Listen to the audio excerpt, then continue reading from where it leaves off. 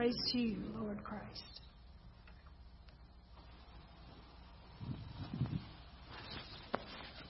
Let's pray together. Father God, we turn this time over to you, and we ask for you to be present in it. Lord, you're here among us. You're closer than every breath that we breathe. But God, we aren't always aware. So help us to be aware, to hear your voice, to learn who you are, to be formed in our hearts to be like Jesus. Come, Holy Spirit, and fill this place and lead us to the Father. It's in His name that we pray. Amen. Amen. You may be seated. I get the feeling that there are a lot of people who are tired of the season that we're going through. Yeah, I think so. I'm seeing a lot of thumbs up in this room today. I bet you're feeling the same online.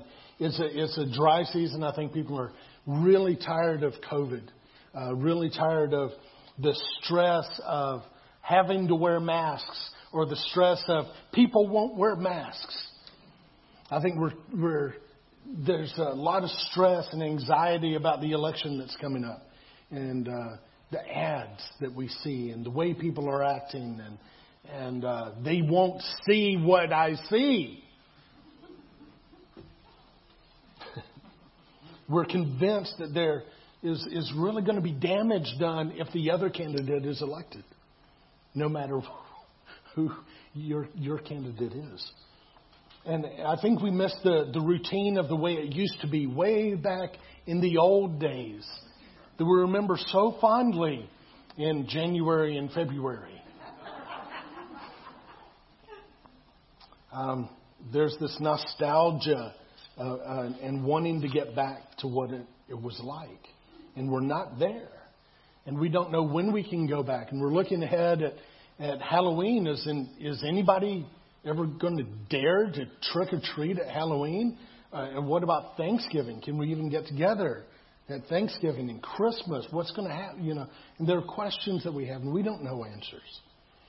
And we're at a time where there's division, and we feel it, and we're tired of it, and it's like it gets into our bones. But I think that our scriptures today speak to that in a way that can make a difference in our lives, because we're going to look at all three of those scriptures. They spoke to the people at the time and reminded them of what's important. And so I think it'll do the same for us. So if you have your Bibles, flip open to Psalm 23. These scriptures can teach us that we can acknowledge the difficulties and the times that we're in. We even look ahead in one of them to what happens when the Lord comes back. And there's going to be some awful stuff evidently that's between now and then. But even in the midst of that, we can find peace in God and maintain a hope, which in Bible words means we can have a confidence and assurance that God is with us and provides for us and will never forsake us. So, Psalm 23. It's a well-known psalm. It was written by King David, one of the most famous people ever in Israel. And he, at one point in his life, for many years growing up, was a shepherd. And he was considering, who are you, God? How do I put into words what I found in this relationship that I have with you? And the best thing that he could come up with is probably this most famous thing that he ever wrote, where he says, the Lord is my shepherd. He's the one that looks out for me in such a way that I used to look out for the sheep, and my sheep didn't lack for anything. They had everything that they needed. And that's how God looks out at me. I took care of the sheep. I led them to where the grass was. It's not easy to come by in a desert area, but I would take them to fields of grass, and I'd take them to where the water was, and they had everything that they needed. And God is like that. He feeds me in green pastures. He leads me to waters of comfort. He refreshes my soul. Sheep don't thrive unless they're at peace, and unless they're calm. And David says that's who God is. He refreshes me and He brings me forth and it helps me to live right.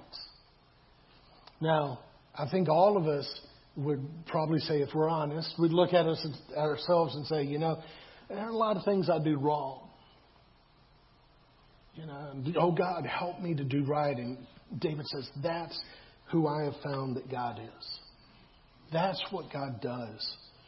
And he reflects that God is with us even in the most difficult times that we can be aware of. He goes on, even though I walk through the valley of the shadow of death, even though I walk with COVID hanging over me and not knowing who's touched that door handle, even though I'm not sure if I should go outside and I'm watching this online because I don't know if I can actually go there. Even though I'm walking in a country that seems to be getting more violent and more divided by the day and the week. Even though I don't have to fear the evil, the brokenness, the division, the unhealthiness, the things that are going wrong. I don't have to be afraid, even at times like that. Because God, I think David would say, is with us. He's with us. He's with us in such a way that He brings all the tools out of His arsenal to protect us, to guide us. The rod and the staff protected and guided sheep. And that's who God is. That's what God does. Even in those times when we're beset by people that want to hurt us, God provides a table before me. He spreads out a feast.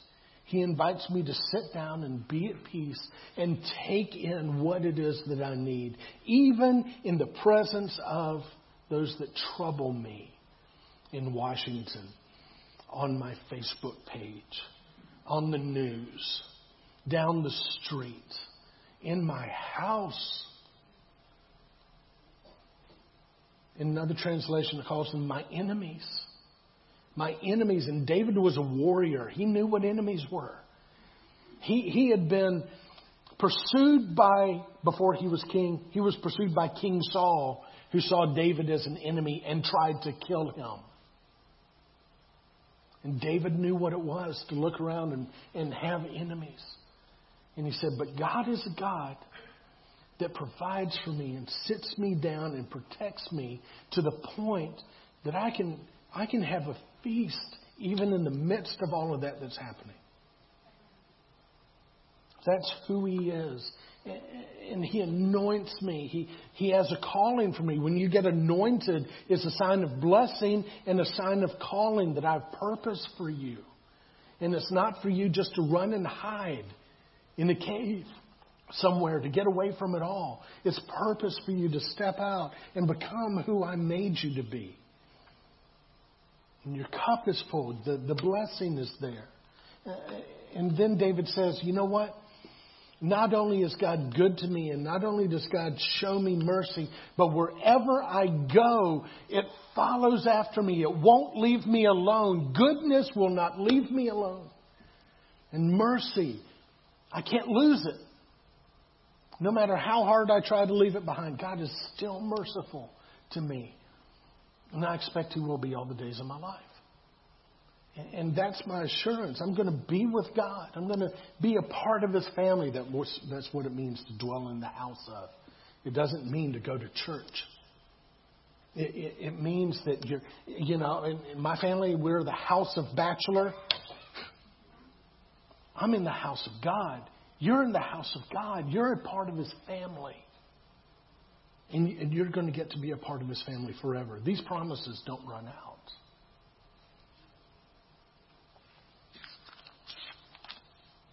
In spite of our circumstances, this is who God is. Whether we're at ease, in the pasture, being fed grass, while somebody fans us and gives us water, or whether we're in front of our enemies, in a hard time, in a hard place, even facing death, God is with us and good to us and merciful to us. And we can't get away from it. Now, in Philippians, Paul says almost the same thing in a different way. I mean, he brings something else into it. Paul, it starts out, he tells people to be joyful in the face of trial and persecution. That's kind of the message that he's giving right there. And at this time in history, they were going through persecution in a way that we don't understand, a way that we haven't had to. Rome had taken over the known world. And if you didn't do what Rome wanted you to do in Rome's way of doing it, they could force you to do it at the point of a spear or the blade of a sword. And if you didn't comply, well, then you could go and meet your God.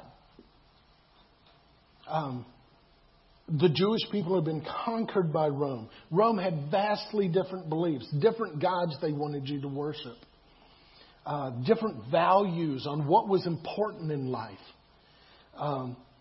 We're not quite at that point in this country. We have not been taken over by another country that's so different than like that. But further, Paul is writing a letter to a group of Christians. They're Jesus followers in this town in Philippi. And some of them are Jewish background believers. They're Jews who believe that Jesus was the Messiah.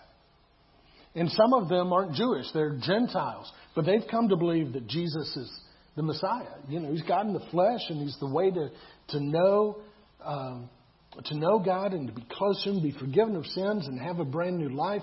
This is who He is.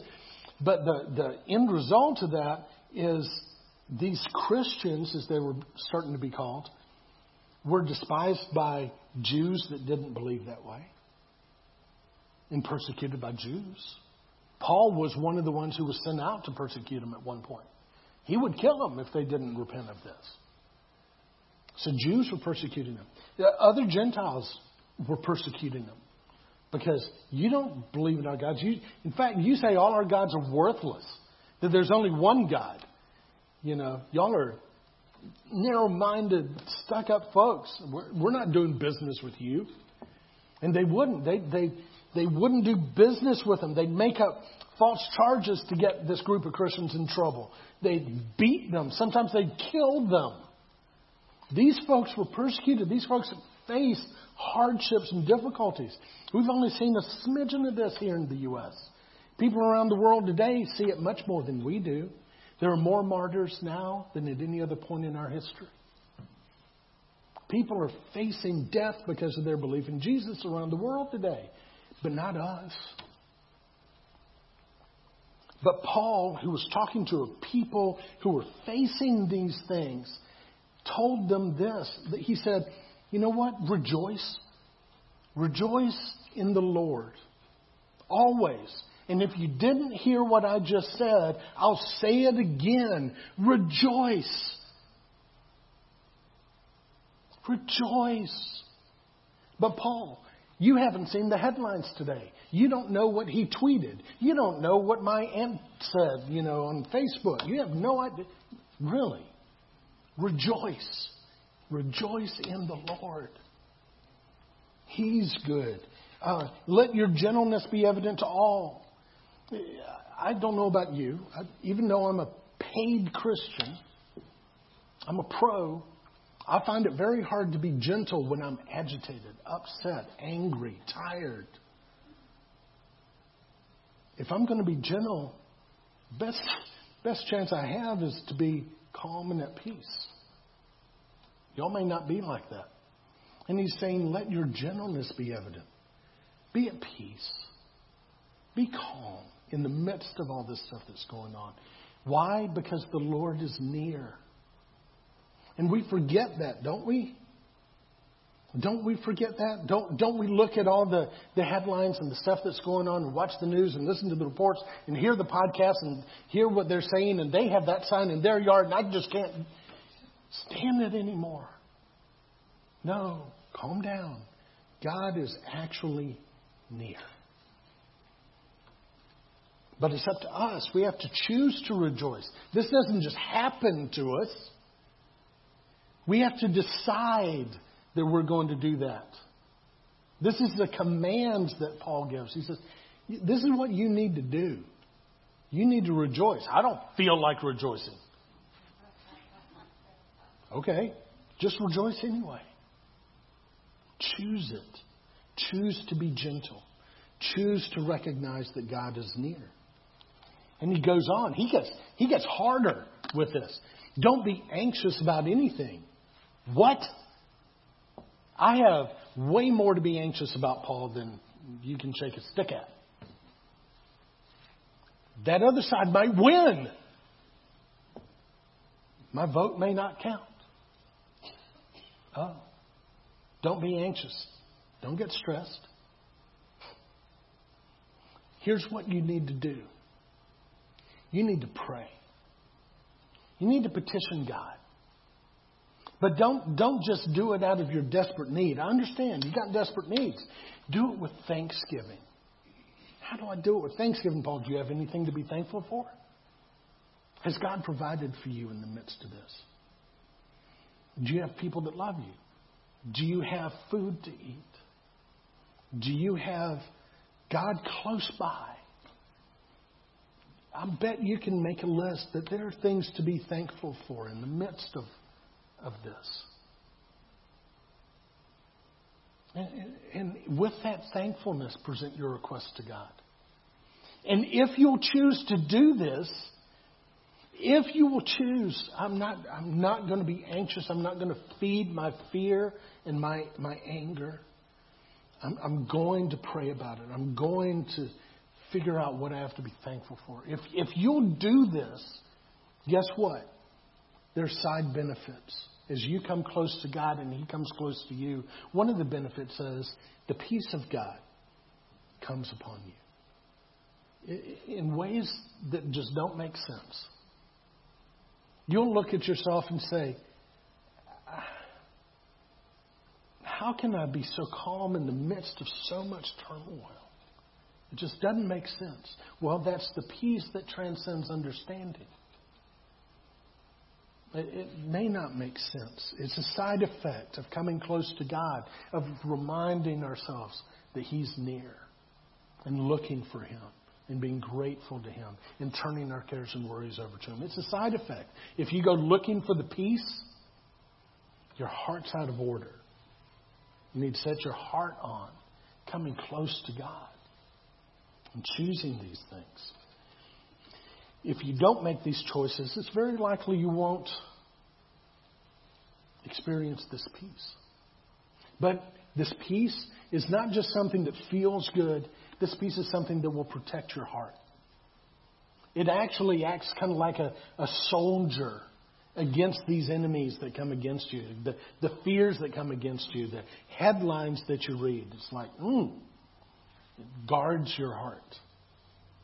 Guards your mind. No, I'm not going to get wrapped up in that. I understand. There are consequences. Ideas have consequences. Bad ideas have victims. We got to make the best choices that we possibly can. But there are things that are out of our control that only God influences. And we have to hide ourselves in Him for those things. It's up to us to make these choices. And Paul isn't done. He lays it on even thicker. He says, finally, I've got something else for you. I want you to be careful. Look down at the bottom line. I want you to be careful what you think about. Because guess what? You have a choice on what you think about. I want everybody to picture a pink dinosaur. Think about a pink dinosaur. What it would be like for me to have a pink dinosaur right here. You can choose to think about it. You can also choose to think about whatever's true. Because there are some things that are true and some things that aren't. One of the things that's true is God is in control. Choose to think about whatever's noble.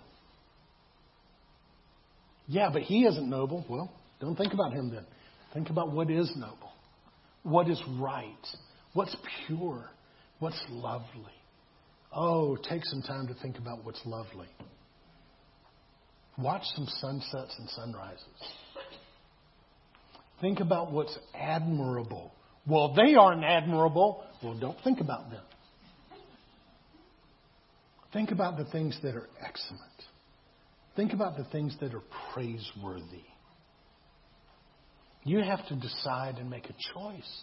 And you get to choose what you think about. You are not a victim of the thoughts that go through your head. Thanks be to God.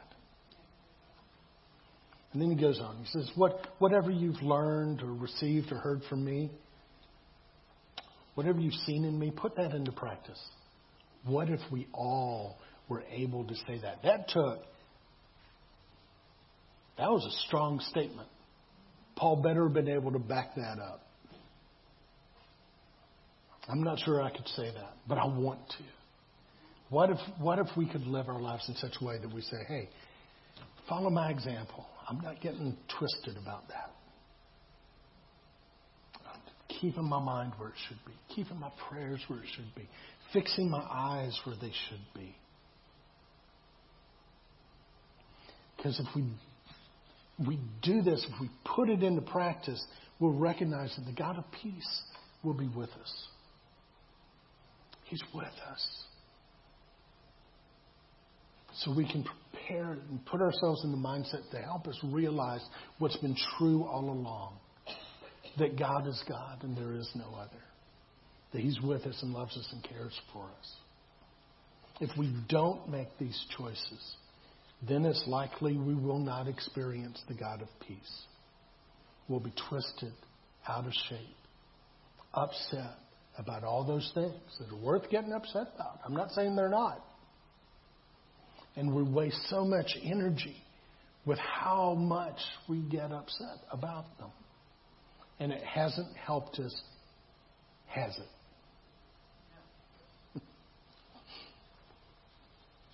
Paul he goes on to provide a little bit of his own testimony that even though he's been in desperate need at times, even though he's faced some hard circumstances at times, he's learned what it is to be content. That's a great word. Oh, that we could learn to be content, whatever the circumstances. In hardship, we can be content because we have God. In good times, we don't lose our heads and freak out because of how good it is. We're content. We're content no matter what it is we face. Oh, what if we could learn that?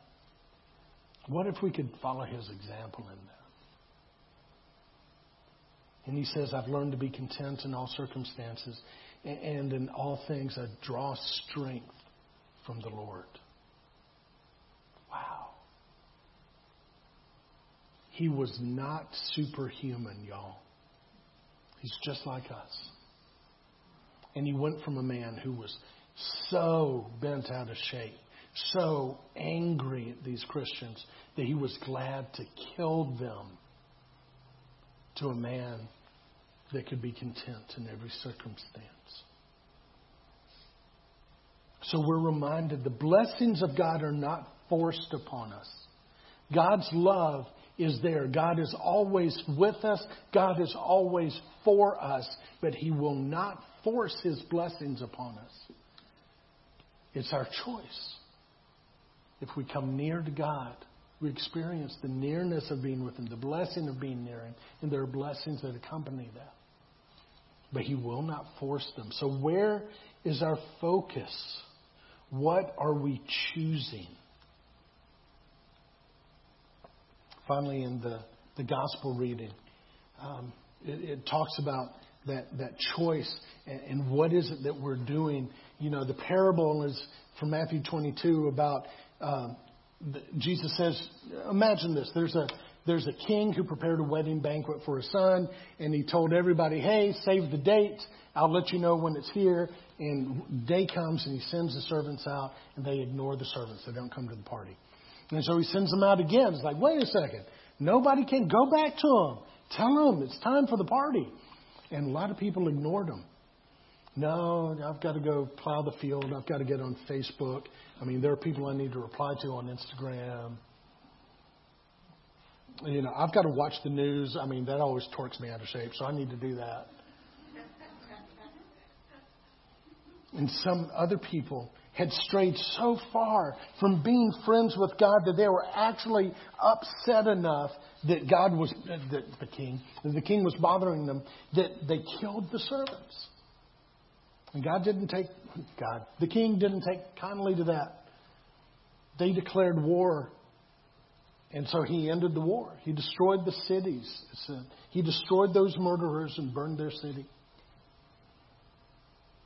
I mean, we have to be careful. We can put our hearts in such a condition that even the things that God offers us when we come, we don't have time for, and just don't even bother me with that stuff, God. Be careful.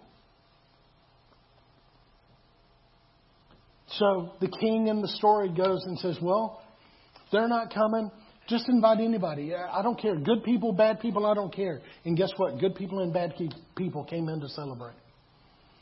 But we know they all had time to put on the wedding clothes, except for one guy. One guy didn't put on wedding clothes. And clothing at the time, it meant, you know, I mean, clothing says something nowadays, right? If you were going to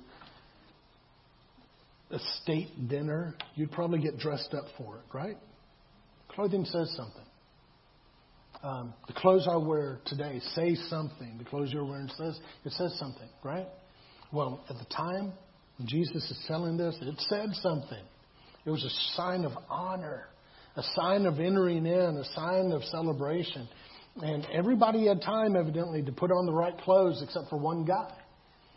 And if you remember in the story, the king comes up to him. He's like, hey, friend. He calls him his friend. Friend, you're not wearing the right clothes. What's going on? And I bet things would have gone differently if the guy said, you know, I'm a poor man. I don't have anything but this. It probably would have been okay. But it says the guy was speechless. He didn't have anything to say. And the king said, well, you're not wearing the right clothes. Get out of here. What's that supposed to teach us? We're told over and over in the Scriptures that our clothing, when it comes to our hearts and the way our hearts are set, our clothing is the stuff that we do. And we're told over and over again to take off the old nature that we have. That nature that doesn't know God, that nature that doesn't trust God, that nature that gets upset about these things and torqued out of shape and angry and fearful and revengeful and judgmental. And we're supposed to take that stuff off like we're taking off clothes. And then we're supposed to be clothed in Christ. We're supposed to put on His character. We're supposed to be clothed in the things that typified His life. And if we're not wearing the right clothes, it keeps us from getting close to the King. I'm not saying you can buy your salvation, that you can purchase God's favor by how you ask. I'm saying that you can keep yourself on the outside of the party by the things you choose to do and not do. God's love is for you. He does love you. Right now, He can never love you any more than He loves you now. He loves you more than you know. He is for you, not against you. He would do anything for you to draw you near for your good. But He will not force you. And your own actions can keep you from knowing that. So He's extended an invitation, and we need to prepare our hearts and come close to Him. We shouldn't expect the benefits if we don't participate in them. Not because we buy His favor, but because we can keep ourselves from experiencing the goodness of God by what we focus on. On Thursday night, we had a prayer gathering here. We're going to do it again for a month. I'll tell you in a minute more about that. But during that gathering, during that hour, we're just coming close, and we just want to come close to God because, He's worth it. And we want Him. And we want Him more in us and to move in us and move through us to this community. We just have to come close. And so that's what we're doing for an hour on Thursday nights. And this passage, I was drawn to this passage from Hebrews 12. It says, therefore, since we're surrounded by such a great cloud of witnesses, let's throw off everything that so easily entangles. Throw everything that hinders and the sin that so easily entangles. Isn't that true? Aren't there things out there that just slow us down? They weigh us down. They beat us up. They keep us from the things we get involved in and choose to do. I mean, we get wrapped up in it in ways that we'd be embarrassed. I'd be embarrassed for you to know about mine. You'd probably be embarrassed for us to know about yours too. But instead of that, what if we could run with perseverance this race that God has called us to run?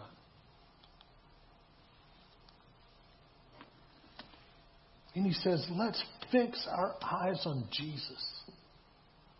Are you hindered? Are you weighed down? Fix your eyes on Jesus. He's the author of your faith. He's the perfecter. He's the one that brings to wholeness, brings to completion your faithfulness. You want to be more faithful? Come to Him. Look at Him. He's the one who endured the cross because there was joy on the other side of it. He knew that the cross was in the way. He had to go through that so that all of us whom He loves could know Him, could be forgiven, could lift up our heads to the fact that God is for us and come close to Him because of what He did on the cross. And there was enough joy for Him to go through it. It was shameful to be crucified, to be stripped naked and hung up in front of everybody. He didn't care. He scorned all that stuff. It doesn't matter to Him. He went through it. And guess what? He sat down at the right hand of God on the throne of God, and He rules the universe. He is in charge. And we have nothing to fear. Consider Him. Think about Him. Contemplate Him. He endured a lot of opposition from sinful men. Why did He do it? So that you will not grow weary. So that you won't lose heart. Are you weary? We're weary. Have you lost heart? Yeah, we're losing heart. So what do? We fix our eyes on Jesus. That's our call. If you're weary, fix your eyes on Him and contemplate Him. Consider Him. Are you losing heart? Fix your eyes on Jesus.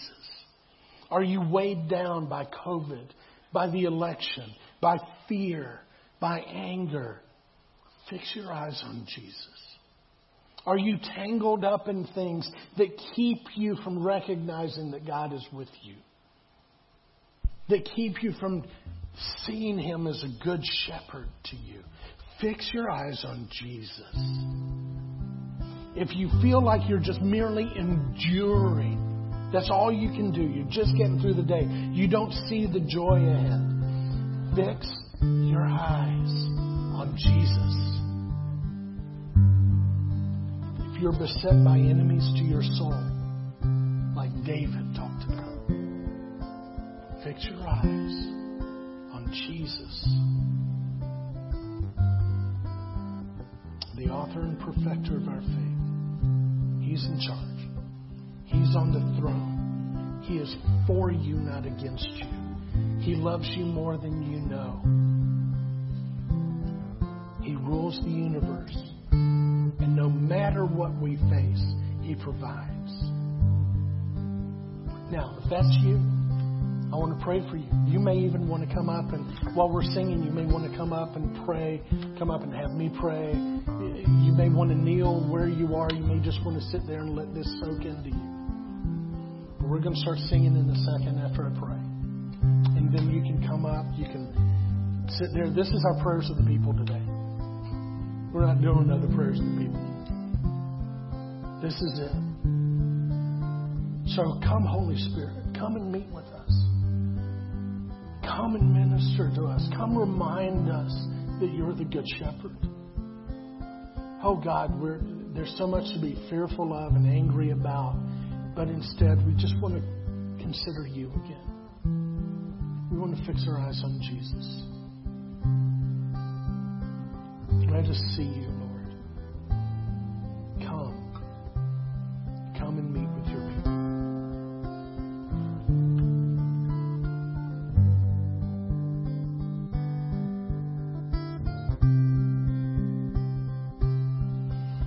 If you want to come forward, you can come forward. Raise your hand if you want personal prayer.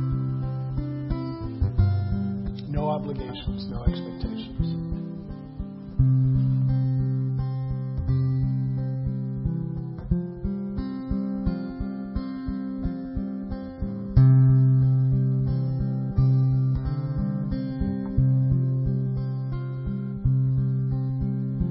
Turn your eyes upon Jesus.